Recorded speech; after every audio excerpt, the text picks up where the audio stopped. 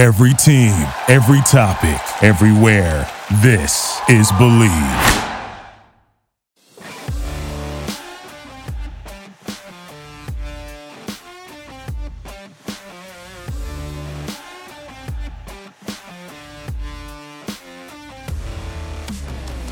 Welcome in, Boston sports fans everywhere. Episode 10 of Boston's Big Four on the Believe Podcast Network. Home base for all things Boston sports for the fans of the City of Champions. Whereas you know, this sports business is a 24/7, 365-day-a-year passion. You can find the show on Apple, Spotify, and Google. New releases every single Tuesday. If you're looking to interact with the program and our social media, we have all that information up on our website, Believe.com, spelled B-L-E-A-V. As you know by now, I'm your host, Stephen Ace Norman. A lot to get to on the program here today. I want to check in with the Celtics post the trade deadline as they continue on their journey right ahead of the All-Star break that's on the horizon here. And I also want to check in with an updated look at what the Patriots' offensive coordinator position may look like and how Bill Belichick will now fill two more voids on the offensive coaching staff that recently moved on to Vegas with Josh McDaniels within the past couple of days. And there are a couple other things that maybe, depending on time, we'll get to, but I don't want to overload you with expectations of something that doesn't happen. So let's just dive right in to your Boston Celtics, who have now won 8 straight games and are currently 6th in the Eastern Conference, 33-25, 1 game up on the Raptors, 2 games back of both the Bucks and the 76ers, and the Celtics have a matchup with the 76ers tonight. No James Harden, so it's not quite as fun as it could have been. He's not yet ready to make his debut with the 76ers as he's getting over a hamstring injury, so that will be for a later date. But the Celtics here, 4.5 games back now of the number 1 seed in the Eastern Conference. And since we last spoke last Tuesday, the Celtics racked up 3 more wins, beating the Nets, the Nuggets, and the Hawks, and taking care of business versus the Nets and putting that B squad away without it ever really being a competitive matchup. And it was good. I mean, the Celtics started out the game on a 28-2 run and stepped on the Nets' neck from the very beginning of that game until the very end of that game. And you really saw the team start to play into what they should be doing against lesser opponents, lesser competition. And they've been aided by that on this streak. On these 8 games, they haven't beat exactly the world beaters of the NBA, but they've taken care of business in a way that they haven't taken care of business in recent years, playing down to opponents. The Nuggets, a team that's not quite living up to their expectations this year, is still a good team with one of the best centers in the league in Jokic, or at least one of the best centers in the league. And the Hawks are one of those teams that once again have come down to earth from last year and their Eastern Conference Finals run, but is still a team that can score the basketball. You were playing on the road. It was an early matchup, and I don't want to give any reason for a slow start that the Celtics did have on Sunday versus the Hawks. They didn't play great in the beginning, but by halftime they had built up a 10-point lead, and they absolutely smacked the Hawks in the third quarter, 42-23, which is another problem that over these years, the Celtics haven't come out of halftime exactly ready to go. So Jason Tatum comes out at half and scores 25 of his 38. And I think now what you're seeing is this team is building up confidence.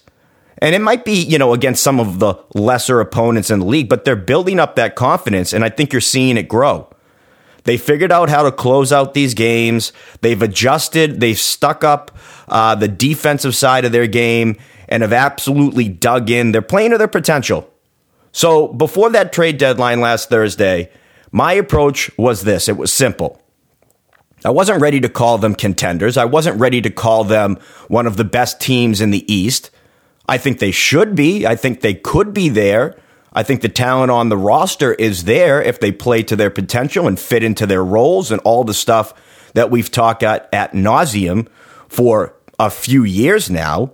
But I said if this was the year that you believed in the team, go make moves that solidify areas that you need solidified. And the trade deadline comes, 3 moves. Brad makes 3 deals, sending 7 players out, getting 2 in return. Josh Richardson, Dennis Schroeder, Romeo Langford, Ennis Freedom, which I still feel weird saying, but okay, that's his legal name. Bruno Fernando and Bol, along with PJ Dozier, two guys that were acquired earlier in the season and never played a game and aren't expected to. Coming back was Derek White from San Antonio, as you know, and Daniel Tice from Houston. And I looked at those moves and I said, I really liked the Derek White move. I thought maybe he was a little redundant with Marcus Smart, very similar players, but I like the move because I think it's another player who can move the basketball, who can play great defense. And what I think you saw here with Brad Stevens' approach at the deadline was he wanted to double down on that defensive identity. And he didn't want to fool around too much with the continuity of the group. Daniel Tice obviously had a stint here with the Celtics, knows this group, knows this core, and understands what his role was going to be on this team. Derek White, although he's never played on an NBA team with Jason Tatum, Marcus Smart, and Jaylen Brown, played in 2019 on the USA basketball team, which was coached by Ime and obviously had all three of Boston's core together playing with them. So I think that if you look at how the players that were acquired fit in, there's not going to be a huge learning curve to it. And I think that's what Brad Stevens was looking at. One of the things you always worry about at the deadline when you make big moves is that although those big moves might improve your talent and your ceiling, it also still has to flow. And you still have to have that continuity and chemistry. And one of the things that I was a little weary about with making a huge move here at the deadline was bringing in a name that, maybe look really good on paper and may, if you look at what his skills are and his game, could improve the Celtics. But you always have to worry a little bit about how it works within the locker room. And for this team, we've seen the chemistry and the way that people complement other people's games be a problem with this team for a long time. Where on paper, it looks great, and you look like you should be one of the best teams in the league, but those guys don't get along, their games don't complement each other, and I think Brad Stevens wanted to stay within a group that at least had some sort of familiarity with each other. The question that always comes after a deadline is, did you get better? Right? And how much did you improve by if you did improve? The Celtics were buyers at the deadline. Regardless of the level of player that you brought in, I think you brought in two solid players, and I say solid with Daniel Tice, a little weary to say so, but okay, I'll be beaten into a corner by Celtics beat writers telling me how awesome Daniel Tice is. I'll accept it, not really, but I'll let it go for now. But I think that Derek White and Daniel Tice, they fit on this team better than, let's say, Dennis Schroeder did. I like Josh Richardson. I didn't like trading him. Romeo Langford, to me, is a throwaway piece. I really don't care much about that. I think that you didn't really fill the areas that I would have liked to see you fill. A true point guard who can facilitate the basketball and is more of a playmaker. I think Derek White has some of that in his game. Comes along with about 5 assists per game. He had 5 the other night. He had 2 in, I believe, his debut with the Celtics on Friday. So I think there's a little left to be desired in the assist category with Derek White, but he brings terrific defense. He's a guy that at the end of these games, you can see him matching up with multiple different positions and the team's best player on the other side of the floor. So you now have Marcus Smart and him in tandem defending at the end of games. And Derek White can score the basketball, 14 and 15 points respectively in both of his 2 games here with the Celtics. So I like what I've seen from him. I have to say I'm pleasantly surprised with how well and how quick he's mixed into the rotation and how he's at the end of these games closing them out. He's there in the crunch time of these games playing a huge role, and I like that. Because if you look at what you get at the deadline, you don't usually get a player that you're playing immediately right at the end of these games in crunch time. So he fits in well. I think a little bit too much was made of the return of Daniel Tice. I heard Brian Scalabrine and Chris Forsberg, both of NBC Sports Boston, say that it was a home run, and Scalabrine called it a grand slam. I'm sorry, I have a hard time believing that Daniel Tice in a trade for Dennis Schroeder, who I feel like is a better player, can ever be considered a grand slam. I'm not surprised Schroeder was moved. I think it was probably the right move for Brad Stevens. It's one that I expected because I think there was a disconnect between him and the locker room and him accepting his role, something that this Celtics team definitely doesn't need another player who doesn't fit into the system and doesn't want to play their role. Schroeder's looking to get paid. He's on a $5.6 million deal. He's not going to be re-signed here. His shooting leaves a lot to be desired. So I look at that and I say, I understand that. Did I love giving up Richardson? No, because I liked him and I liked his depth at the shooting forward position. And you also had to send away a first-round pick for it. But you know what? If that's going to be the return for a player that can play in crunch time, then great. It all comes back to, for me, I wanted to see Brad Stevens and company not worry about the tax threshold and actually improve to this team with players that they felt could come right in and make an impact. Did I agree that maybe Daniel Tice was the missing link? No, I would have liked to see shooting in a point guard. But listen, prove me wrong. They've won two straight since the deadline.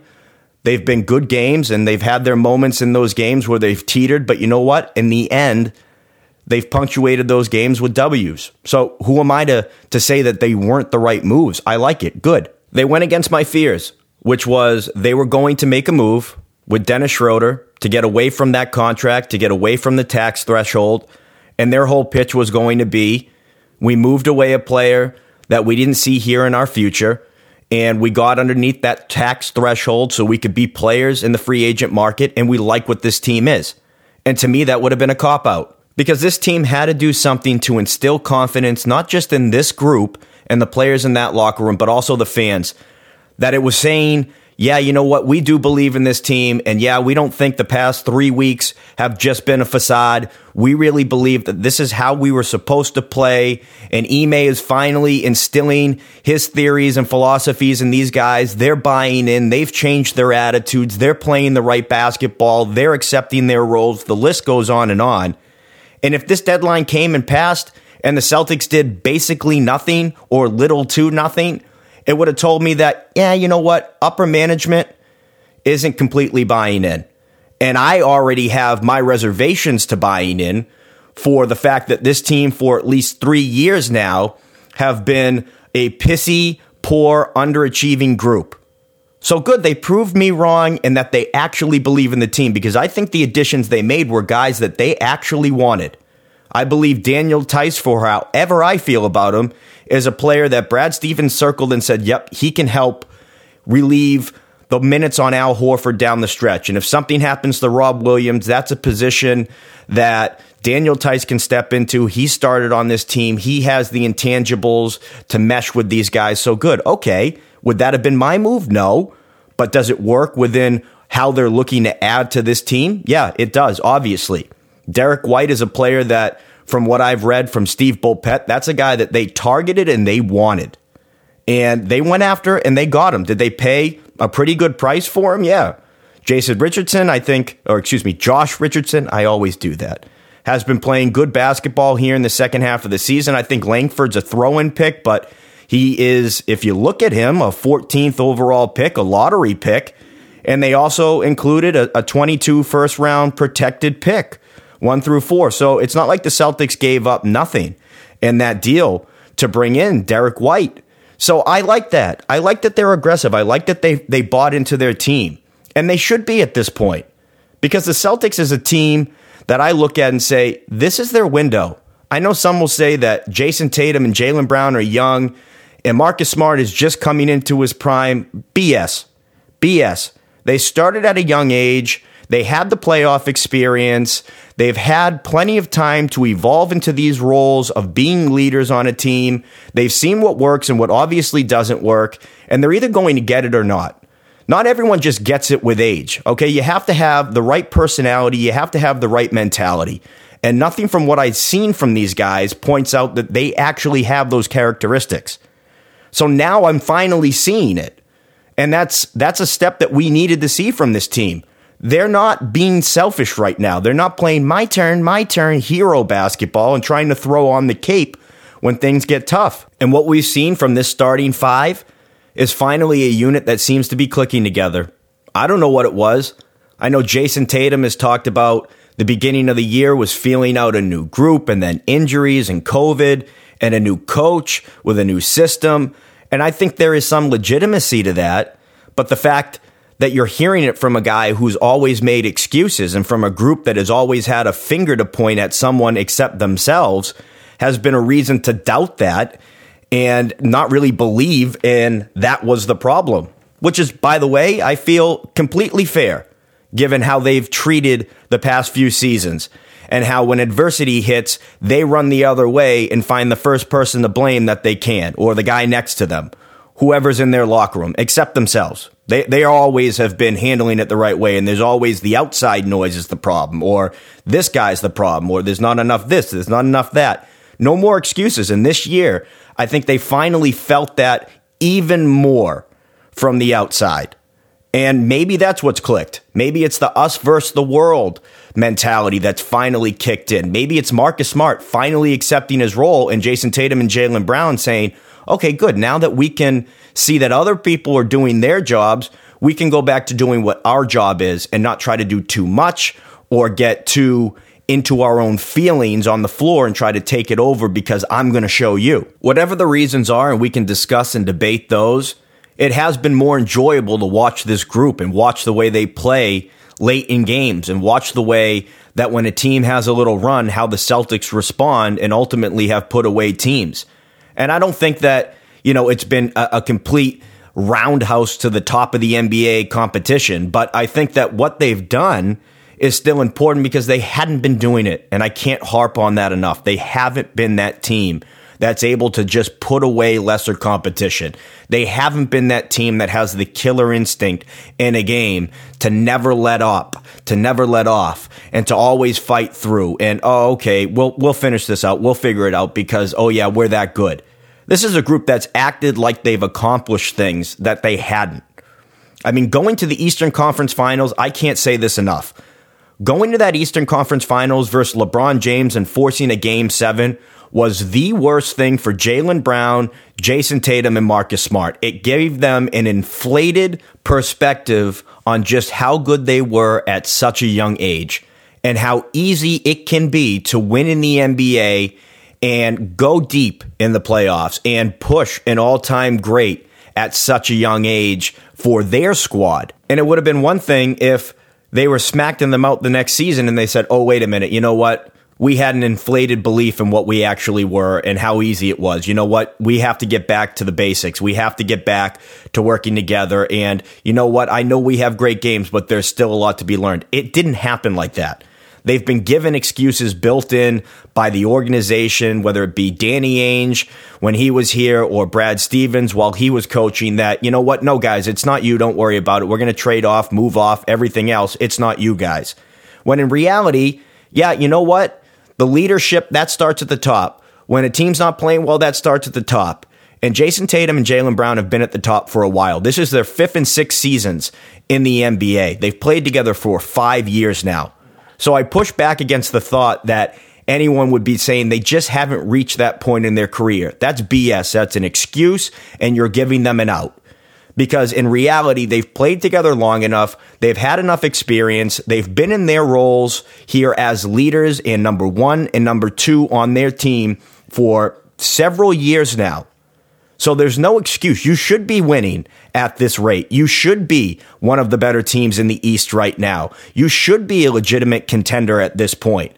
This is why it's so frustrating to hear, oh, wow, look at how great the Celtics are playing. Well, they could go on a run. Maybe. Are they legitimate contenders? They should be. They should be at this point. I mean, that to me is a ridiculous thought that they haven't gotten to that point in their career yet where these are the expectations. No, it should be. And it was important that the team also felt this way, meaning Brad Stevens and company, because I think it would have been a huge mistake to look at this roster here and what they've done over a short period of time. And I realize it's short, and I realize you could be falling for the banana in the tailpipe. Believe me, I'm not really 100% on board with this team right now, but I'm getting there. I'm getting close to being there. And it's because you haven't seen a stretch of games where they've really played this way in years. I don't know if they ever have. So it's encouraging. And on the flip side of that, you look at it and say, well, if the team didn't believe in them and they felt that And they noticed that the team didn't feel like adding to this year's group with the way that they're playing is worth it. It's only a matter of time before Jaylen Brown and Jason Tatum want out. And that's the worst case scenario. It's one thing, I believe, to move off of Jaylen Brown and get a big asset in return. It's another thing to have Jason Tatum walk out that door, because it's not exactly easy to recruit top-end players to come here and play in Boston. I know everyone likes to talk about Celtic pride and the history of the organization, but I got news for you. With a younger generation comes a different thought process. And that aura of playing at the Boston Garden and playing for Lucky the Leprechaun and all the greats that have been here, Bill Russell, Larry Bird, Kevin McHale, I mean, go on down the list. That's not going to resonate with these guys as much anymore. You know, it does for the people who live around here and who have been Celtics fans since day one, because that's the history of their team. It's another thing for young kids who grow up in other areas to come in here to Boston and say, wow, I can't believe I'm playing here in Boston. No, that other stuff that maybe shouldn't be as important, that self-branding and location and marketing and all that stuff, that's what's important to these guys. And the only way you truly make them happy where they are is by winning and showing a dedication to helping them. And I know it sounds crazy because I'm advocating to believe in a team that I don't completely believe in, and believe in a group and a core that you don't completely believe in. But there's a point where I think you have to go in that direction with these guys, because in lesser rather than more time, they're going to be ready to move on, and you at least have to swing to hit the ball. And I think at least the Celtics made a small addition here that can keep these guys happy and also flows within the team. Another thing that factors in to this feeling of mine, and the reason why I like how they handled this deadline ultimately, and I'm not going to say it's a home run or a grand slam, I think they made a couple of nice smaller moves. I don't know how much better it makes them on paper. I think that anything this team does is going to be catalyst by Jaylen Brown and Jason Tatum, and really other guys just filling their roles and stepping up. Because at the end of the day, the NBA is about your two best players. And in the Celtics case, that's Jaylen Brown and Jason Tatum, without a doubt. So this team's only going to go as far as they take them. That's not to downplay what the other guys have to do, but that's the reality of the situation. If those guys aren't playing on the level that they're capable of, this team's not making a run. So it ultimately still falls on their shoulders, which is why it's worth watching them more than any Derek White or Daniel Tice addition, because it really comes down to your best players. But I look at the landscape of the Eastern Conference right now, and you say, well, is it really unfathomable to think that this team could go on a run? I mean, the East isn't exactly a juggernaut right now. You look around and you say the Bucks are a good team. I still put them ahead of the Celtics in a 7-game series. But it would be crazy for the Celtics to upset them? No, I don't think out of the realm of possibility. And I think, once again, Miami is another team ahead of you. And at full strength and full health, that's a team that's better than you. Does it mean you can't push them? Does it mean you can't make it a competitive series and crazier things have happened? So those are the two teams right now ahead of the Celtics. And prior to the deadline, I thought the Celtics were better than the 76ers. I now slightly feel different about that. And I thought that the Nets were better than the Celtics if the Nets were healthy, which is a big if. Kevin Durant's been out, James Harden, a nagging hamstring, Kyrie's only able to play in half of the games, and he's usually more of a problem than he is an answer, or at least he has been for that Nets team. But now I say probably the 76ers with a healthy Harden and Embiid, the way that he's playing this season, are probably ahead of you. But I don't write the Celtics off in series like that if they're playing like this. So the Eastern Conference, I mean, they should be better than Chicago. They should be better than Toronto, than the Cleveland Cavaliers. And I'm not saying that they would be runaway favorites in any of those series. I'm not saying that I couldn't see other teams that I just mentioned beating the Celtics. No, I don't write that off at all, because those teams have gotten better and have played good for a larger part of the season than the Celtics. I'm just telling you, on paper, talent-wise, and the way that they're currently playing, the Celtics match up against anyone in the East. And although they may not be favorites, they should be a top 4 team in the East and currently 6th. And they should be able to potentially move up from there. I mean, they should be able to. They're in striking distance. They keep playing like this. I think that the chips may fall in their favor in them moving up. Aside from the players that were brought in and the players that were traded, it was refreshing to see a president of basketball operations willingness to move off of players that he signed in the offseason and draft picks, which, if we look at the track record, haven't exactly been home run picks. Brad Stevens made it clear to the NBA and other executives around the NBA that he was not Trader Danny. He was not Danny Ainge. He wasn't going to try to rob you blind and in the meantime tell you why it is a great decision for you. He wasn't going to absolutely bludgeon you to make a trade, understanding that there are 2 sides to a trade, and the best ones are when both sides are happy. That's how they get worked out and done. And I think so many of these teams were reluctant to work with Danny Ainge, knowing his track record, knowing his history, knowing how he went about these trade deadlines and these trades overall, and the fact that he had to win it without any doubt in anyone's mind. It didn't have to be advantageous for both. It was better if it was only going to work in his favor and what he was sending out was a bag of crap. I mean, that's really reality. That's what it was. And GMs didn't want to work with that. And Brad Stevens, in a very short amount of time since taking over the position, have I agreed with all of his signings or all of his trades? No. Although I would say probably some of his trades more so than, other things, other GMs. But I'll tell you this, I like the fact that he's not too stubborn to have to stick with the same guys because he was the one that brought them in.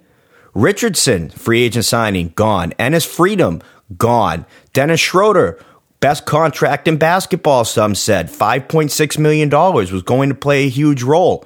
Didn't fit in. He wasn't too stubborn.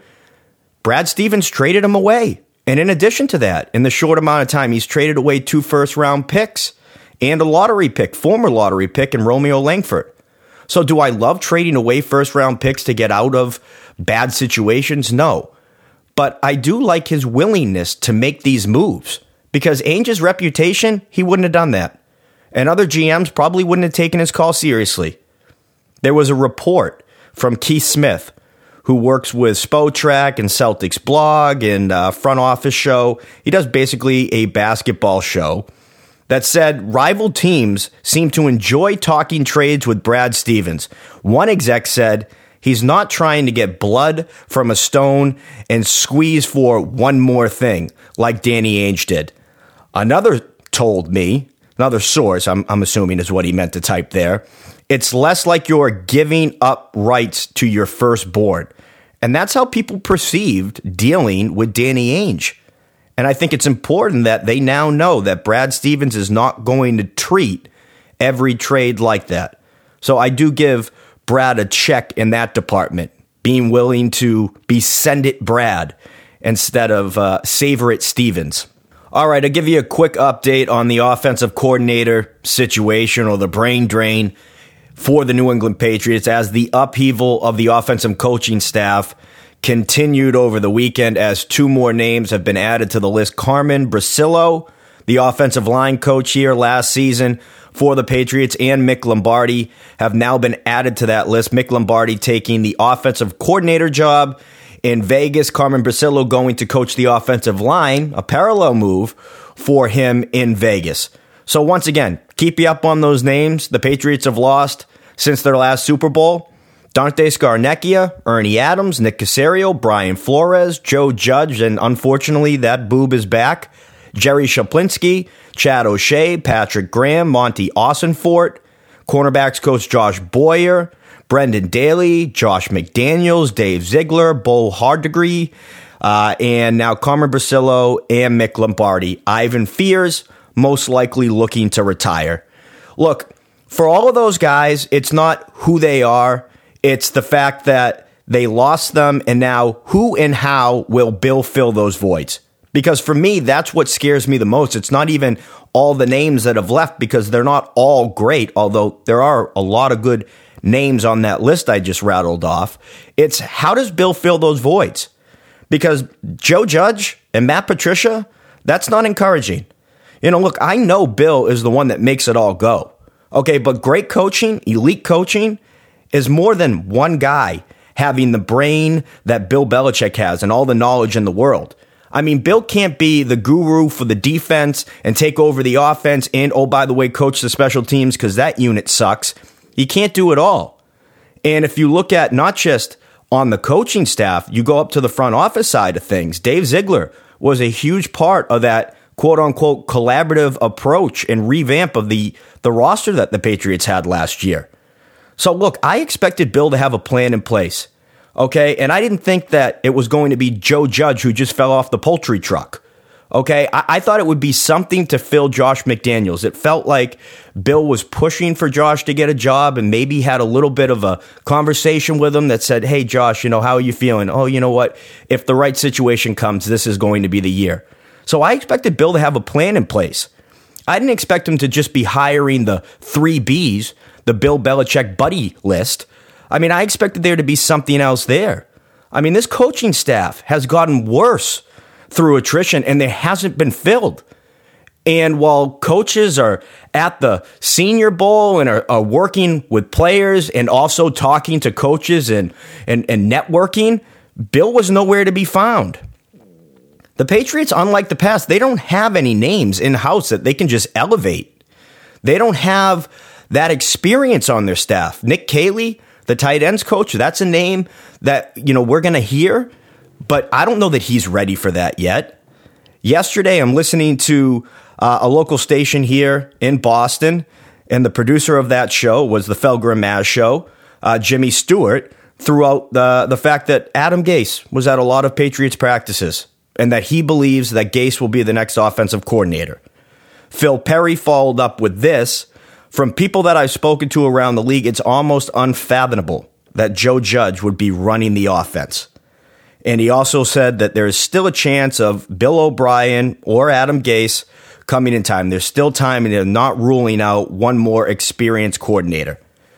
I never thought in a million years that I would be rooting and hoping for Adam Gase.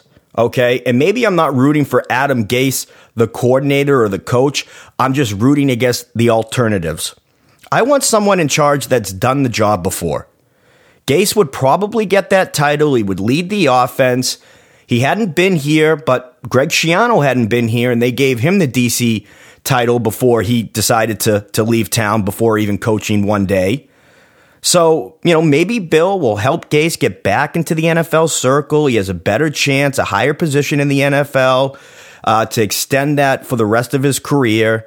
If you look back to his last 2 stints there with the Dolphins and with the Jets, they were debacle, so Bill can bring him in. Adam can kind of play a role in bringing along Mac Jones. He has developed quarterbacks, not exactly the way that some would like him to have done, but at least it's something. He's done the job before. And learning under Bill Belichick and being in a winning organization is something that I think would be appealing to Adam Gase. Listen, I don't think he's the best play caller in the world. I don't think he's the best developer of talent in the world. But at least he has credibility when it comes to calling plays. He's not great, but he's qualified. He's done the job before. And I haven't seen that from Joe Judge. He's never coached the quarterbacks. He's never ran the offense. Never done it. He worked with wide receivers here in New England. So that guy inspires no confidence from me. And I don't want that to be the case. Now, if I had my druthers, I'd have Bill O'Brien as the offensive coordinator, Nick Caley working with the quarterbacks and also kind of learning under Bill O'Brien, and Joe Judge on special teams. I just think that Bill O'Brien would have made that transition a lot easier. He's a smart guy, speaks the language, and has a familiarity with the team and the understanding of what this offense could look like with 2 tight ends. I think there are more reasons than I could even list off that Bill O'Brien would have been best suited for this position. I just wonder, what is Bill's plan? He's losing coaches. They just feel like they're falling off. And the only people that he hires or promotes are either friends of his kids or buddies from, past coaching lives. I mean, it's like, Bill, what are you doing here? Joe Judge should not be running the offense. I hope to God he's not. I hope the reports from Jeff Howe and Burt Breer and now Phil Perry that it doesn't seem like all the coaching hires are done for the offensive side of the ball. I hope to God they're not. I mean, I can't state that strongly enough, because Joe Judge working with Mac Jones, the most important piece of the Patriots franchise for not just next year, but the coming years, I don't want that left in charge to a guy who has not done it, who has not ran a team properly, who doesn't seem to be exactly a personality fit. That's not who I'm leaving it up to. Now, I read again that little passage from Phil Perry, from the people that I've spoken to around the league. It's almost unfathomable that Joe Judge would be running the offense. The only thing I would say to that, and my only, I guess, little dark thought about that, is the fact that I think people around the league, no one around the league would think that Joe Judge would be running the offense. I would hope to God that he's not. He wouldn't get an offensive coordinating job anywhere else in the entire league. But I don't know, Bill is the ultimate contrarian. Oh yeah, you don't think I can do that? I'll show you. Yeah, Joe can do this. I believe in Joe. Why? He's a buddy and he's cheap. And that's really why I look at Bill Belichick and I say, how are you really going to address the coaching staff? How are you going to do it? Because it can't just be with your friends. It can't just be from bringing up people who will shake their head like a bobblehead. Yes, yes, yes, yes, yes, yes, Bill. You need to infuse it with some talent, some experienced coaching talent. And it doesn't have to be just the people who have been here in the past and infuse it back with that Patriot way. I mean, I think it helps to a certain extent, but it's also not so bad to shake it up and bring someone else from outside in that maybe brings some new ideas and philosophies. Only if Bill's going to listen to him, though. So I don't know. That's something that we're going to have to wait and see. We'll be covering it here as it breaks. I figured it was worth at least an update there. I really hope that it doesn't stand pat right here. I really hope so. They need some talent on this coaching staff. And there you have it, episode 10 of Boston's Big Four in the books. I hope you enjoyed this week's episode as I do every week. If you did and you want to hear more, please subscribe and download the show on Apple, Spotify, and Google. Or just do all three of them. Check all three boxes off. Trust me, you'll feel better about yourself once you do that. New episodes coming every single Tuesday. And be sure to follow the show on all of our social medias. We have an Instagram, a Facebook, and an email. As always, thank you for loaning me your attention. I know it's valuable. Until next week, Boston, be well, be healthy, be real. Thank you for listening to Believe. You can show support to your host by subscribing to the show and giving us a 5-star rating on your preferred platform. Check us out at Believe.com and search for BLEAV on YouTube.